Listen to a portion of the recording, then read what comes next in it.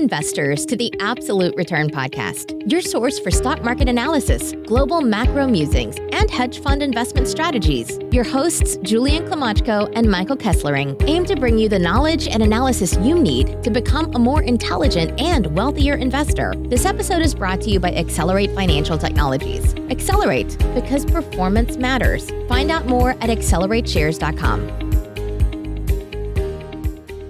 Welcome investors, traders, speculators, and podcast listeners to episode 46 of the Absolute Return Podcast. I'm your host, Julian Klimachko. And I'm Mike Kessler. Today is January 3rd, 2020. That's right, a brand new year. We took a bit of a hiatus there, a couple weeks off, but things are really picking back up in the market. A lot of interesting events over the break that we want to discuss. One thing that we wanted to chat about is, 2019 was really a banner year for all sorts of asset classes, especially the S&P 500, which had its best year since 2013. But with that, valuations have hit all-time highs. That being said, is it time to diversify? Some very interesting M&A news is happening right now. In fact, my favorite merger situation, Wesco, started a bidding war for Annixter, topping private equity firm CD&R. How high can Annixter go? Another M&A situation, satellite company MDA sells to Canadian investor group for $1 billion. Why are they buying it? And lastly, some geopolitical macro stuff. We're going to chat about that the U.S. military killed Iran's powerful military commander Qasem Soleimani by airstrike in Iraq. What are the market implications? So the S&P 500 finished 2019 with its best performance since 2013. Just pretty exceptional result, but nearly all of the annual gain in the index came from multiple expansion. And what is multiple expansion? That refers to just an increase in the earnings multiple driven by an improvement in sentiment. So there's a number of things that can lead to investment returns. One is the multiple that investors put on earnings. The second is earnings growth. And the third is just dividends as a portion of total returns. But despite zero profit growth in 2019, U.S. equity valuations now sit at all-time highs on a number of measures. These include price to sales, EV to EBITDA, and a third measure, market cap to GDP, which happens to be the favorite broad-based valuation measure of none other than Warren Buffett. And if you look at long-term of these metrics, price to sales, EV to EBITDA, market cap to GDP, they're in fact matching or exceeding previous market peaks as the tech bubble in 2000 and also the big run-up into 1929, and everyone knows what happened both those eras. After 1929 stock market crash, I believe the Dow Jones over the next 5 years went down something like 80%, and then after the tech boom of the late 90s, quite the hangover there with the S&P 500 declining over 50%. Not calling for that, just calling for perhaps some prudence and some caution in the market, with all these various valuation measures saying the same thing, which is just kind of flashing yellow as a warning. Another measure is CNN's Fear and Greed Index, clocked in at 95, which is the highest extreme greed ranking on record, which goes back only 3 years. Another valuation metric that people look at is the cyclically adjusted price to earning ratio. Now this hit 31, which happens to be the highest of all time, excluding the tech bubble of 99-2000. So it briefly went above 40 during that era. However, it is higher than it was in 1929, and it is this CAPE ratio, cyclically adjusted price to earnings. It's actually double the average of 16, where it's been historically. If we look at earnings on a one-year basis, S&P 500 PE ratio sits at 24.3 based on trailing earnings. Now, this is 54% higher than its historical average of nearly 16. So what does this tell you? Well, at best, you're likely to accept or expect very low or much lower than average future market returns. I have a couple of forecasts here. Goldman Sachs is predicting 2020 returns of 5.5%, and this is largely based on earnings growth. I know street consensus for S&P earnings growth is about 7 to 8% right now, and so if you maintain that same market multiple i.e. what investors pay for those earnings, and you get that 7 to 8% growth, and you should see a good return in the market. However, street estimates are always way too high, and pretty much every single year those come down as we progress throughout the year. Bank of America, they're a bit more bearish. However, they still project a gain. This one is only 2.4%. And lastly, BMO Capital Markets with a 5.5% gain for the index. So no strategist really sticking their neck out here predicting any significant performance. Certainly not like 2019 where we saw gains of north of 30%. What are your thoughts on current market valuations here? Yeah, in terms of market valuations, I would just like to preface our conversation with the fact that markets are overvalued right now, specifically the S&P 500, doesn't mean it can't become more overvalued in a historical context. It just means these have been really poor timing tools, especially over the past 10 years. They just kept going higher and higher, right? Absolutely. Really, over since about 2014, markets have been above historical averages. So you hit the nail on the head. I mean, it is difficult to time these, but nonetheless, looking at what is actually driving some of this multiple expansion in the S&P 500. So over the last 10 years, the S&P earnings have grown at about 9.8% annualized, which is a very healthy rate of growth on the earnings side. And that's earnings per share. Yes. Which is different than net earnings, because you can have earnings per share growth through an increase in earnings or a decrease in shares outstanding, which we've seen pretty significantly over the past 10 years. Many publicly traded corporations buying back shares, which juices earnings per share growth. Absolutely. Just the same with EPS. There's a numerator and a denominator. Yeah. Same with the PE ratio, and it's interesting to dig down into those elements to see what's actually driving it. But as I had mentioned, so 9.8% for EPS, and the price part of that ratio has grown at 11.2%. Now that's excluding dividends. If you include dividends, it would be 13.5%. And then for the TSX 60 as well, so it's currently sitting at a 12-month trailing PE ratio of 16.4 times relative to a 10-year average of 17.3 times. So it's actually sitting a bit below the 10-year average.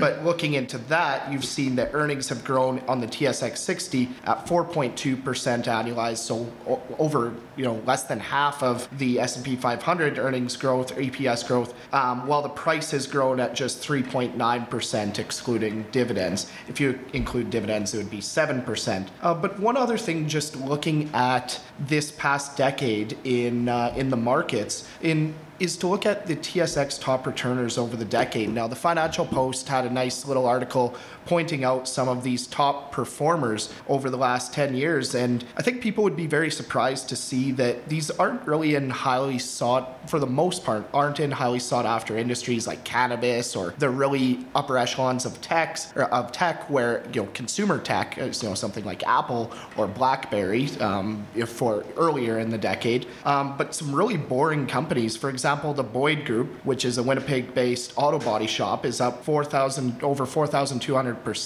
over the last 10 years. Constellation Software up over 4,000%, which is a favorite among value investors. They really just have a roll-up acquisition strategy in niche enterprise software verticals, and led by their now famous CEO Mark Leonard to hardcore investors. As well, a couple others, Dollarama, which just operates simple dollar stores, is up over 1,100%. And CCL Industries, probably the most boring of the companies just mentioned, up over 1,000% over the last decade. And they are the world's largest label makers. So you really don't have to find a lot of these very highly sought after industries, something that would sound very good at a cocktail party, to make money in the markets. Yeah, and I think one thing that investors have to consider is what now you look out into the current market dynamic and see that the U.S. equities highly valued. Yes, you have had pretty tremendous earnings per share growth over the past 10 years. However, on top of that, you've had even greater multiple expansion compared to other markets. So what we're seeing now is on multiple metrics, S&P 500, the highest valuation of all time, and some people say, interest rates are low, they had the tax cut, et cetera, but you look at Japan, Their interest rates have never been lower yet versus 1988. Their market's down significantly.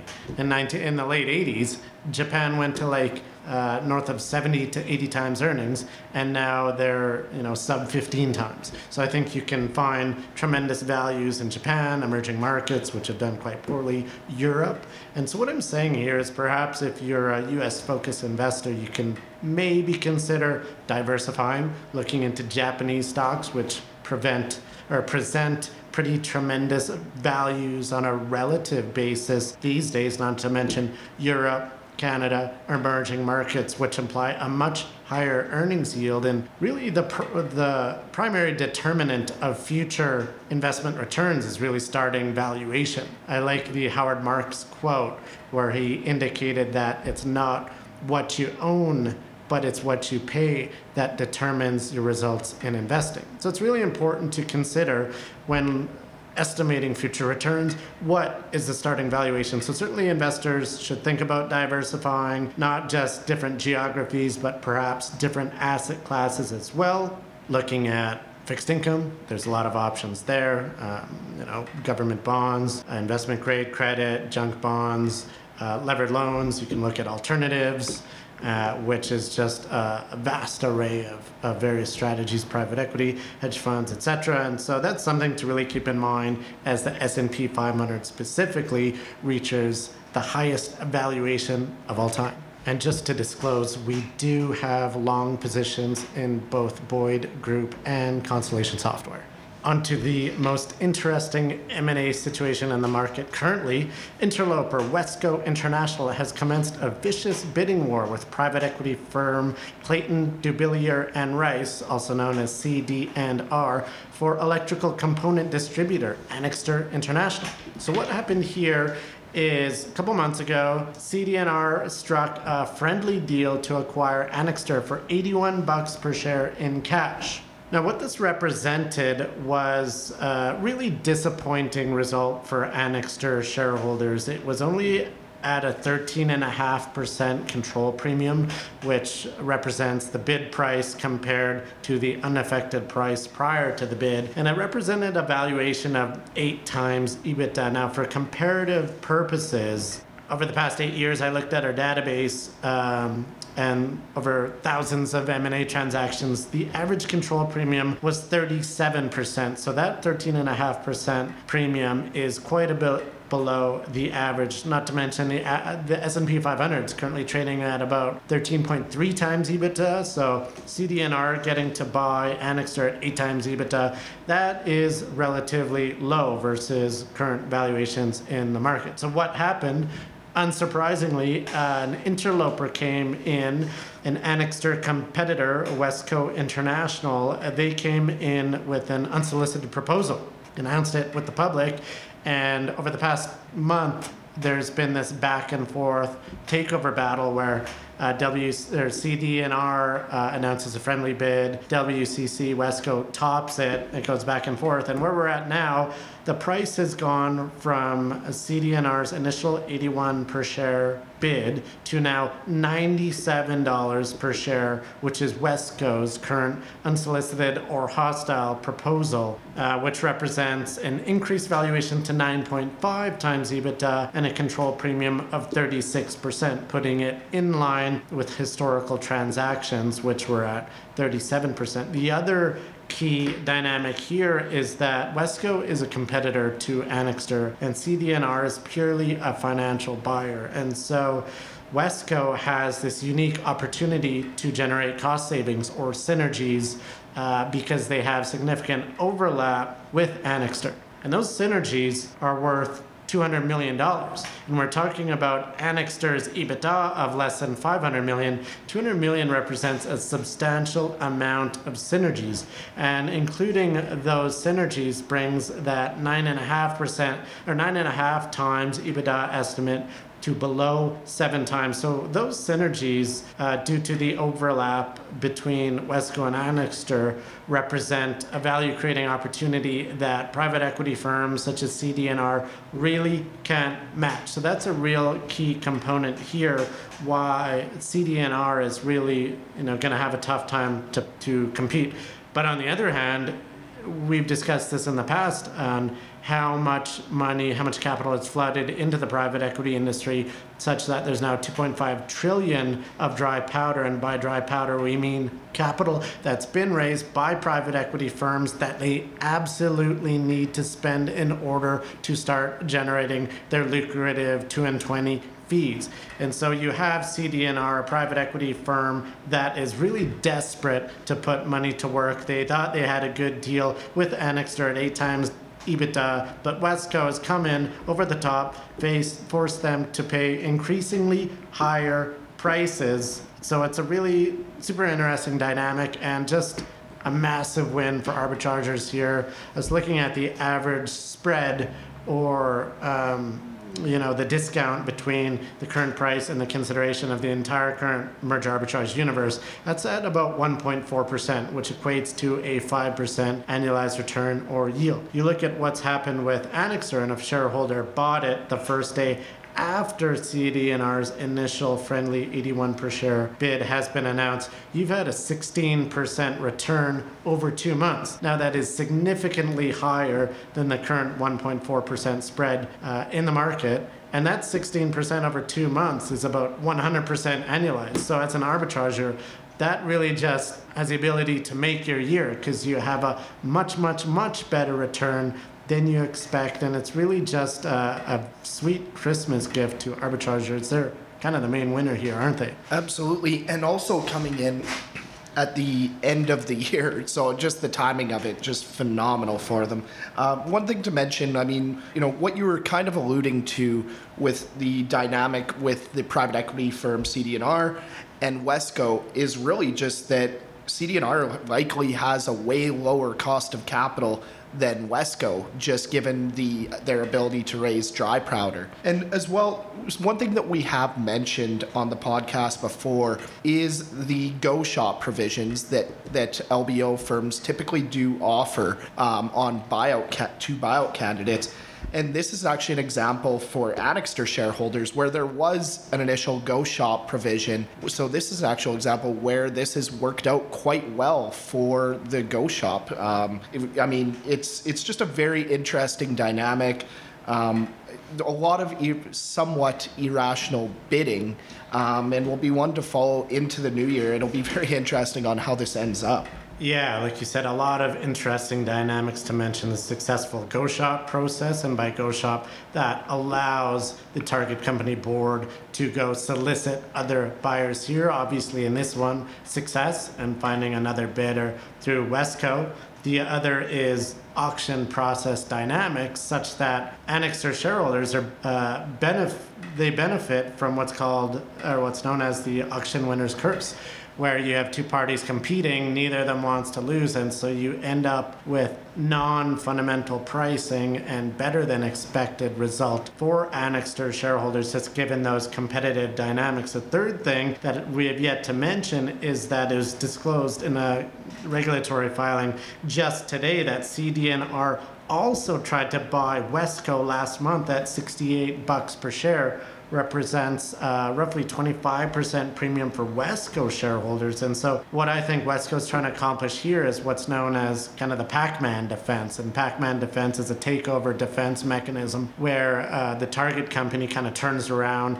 to buy the acquirer company. And now in this case, they can't buy CD&R, but they can buy CD&R target Annixter with the goal of saving their own jobs, not just that, but harvesting those synergies for Wesco shareholders instead of CD&R investors. So a lot of interesting dynamics here, and really just a great case study on merger arbitrage, an auction process, a go shop process, and a competitive bidding war on really the best case scenario for an arbitrager. Absolutely. And with the case study example as well, looking back to the merger docs when it was at the time of the original bid, there was discussion of a bidder A, which was unnamed at that time. And so it is interesting to follow it through from the start of that process to now where that bidder has now been named with Wesco. So just a very interesting case study that anybody looking to learn about merger arbitrage is a very good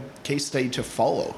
Yeah, and as for the result, I mean, it's still inconclusive. Where we're at right now is that CD&R has a friendly deal at $93.50. Wesco, over the past day or two, came out with a $97 topping offer. We have yet to hear back from CD&R, but when we do, we'll let you know. Some more M&A news with space tech company MDA, formerly known as McDonald Detwiller and Associates. It's being acquired by a group of Canadian investors, including John Risley, who's the co-founder of Clearwater Fine Foods, and Jim Balsillie, the co-founder of BlackBerry. Now, both these guys are quite wealthy, perhaps billionaires or at least centimillionaires. This $1 billion acquisition of the company from the US-based parent Maxar Technologies, which has really struggled as of late. This will see MDA's headquarters move back to Canada after their ill-advised merger with Digital Globe just a few years ago. Now, for investors, these investors, Balsillie, Risley, amongst others, it's a bet that MDA will play a critical part in supplying players into this new space race where they're all competing to create low Earth orbit constellations to drive global internet coverage. Basically, internet driven not through Wi-Fi or your cell network, but low Earth orbit satellites up in the sky where you can access internet basically anywhere in the world. So MDA and Maxar have really struggled. Number one, lower demands for these geospatial satellites that they were manufacturing. Basically, the main market for those were satellite TV. And we all know consumers are moving from satellite TV to streaming. Satellite TV is super expensive, and people are canceling their direct TV subscriptions that go for over $100 a month, going with Netflix, which costs maybe $10 a month. So they have faced years of declining revenue and profits. Maxar put MDA on the block this summer to raise money to cut its sizable $3.1 billion debt load. Now, the sale of this Canadian business, MDA, is an attempt to right the ship at Maxar, who have seen their shares drop 90% in value from late 2017 to just a couple of weeks ago before having a bit of a rally off of this deal. Maxar's stock was up 20% on the news, but really, there's no guarantee that internet from space will work. We know of a couple of other companies that have tried it. One is Iridium, another one was Globalstar. You have a lot of big players moving into the space, such as Amazon, Facebook, Apple, SpaceX. There's a number of firms going for this dream of global internet coverage through satellites. So will MDA be the one to benefit from that? I mean, who knows? Yeah, absolutely. And just to go into a little bit of the background of the backers of this deal, John Risley and Jim Balsillie. So Risley was the founder of Clearwater Fine Foods, and he's a Nova Scotia native. He has an estimated net worth of about $1.2 billion. I believe that was as of 2015, so there could be a little bit of volatility around those numbers. And then Jim Balsillie, now he was one of the co-founders of Research in Motion, which is now BlackBerry, so one of Canada's most famous tech companies in recent history. Used to be. Yeah, yes, absolutely. I may say infamous, but his estimated net worth now is about $800 million. But he really became a high-profile figure as well during his attempts to buy NHL franchises. And he ultimately failed 3 times to do so between 2006 and 2009. And that really marked the peak valuation for Research in Motion shares as well. Absolutely. And, his struggles to buy an NHL franchise was really just his goal of bringing a second team to Southern Ontario, which he was ultimately unsuccessful to be able to do. But as well, when this transaction does close, he will be joining the board He's really kind of come out of retirement the last few years, and I know the Globe and Mail a few months ago had a big piece on him about being a big proponent of bringing Canadian tech back home. He has talked a lot in depth about the dangers of foreign-owned tech companies operating within Canada, as well as foreign-owned companies gaining control over Canadian tech companies. So this is really him just walking the walk, I guess, with bringing a legacy company back home. And as well, this does, MD, specific to McDonald Detweiler and Associates, they do have a bit of history with the Investment Canada Act. Do you want to go into that a little bit, Julian?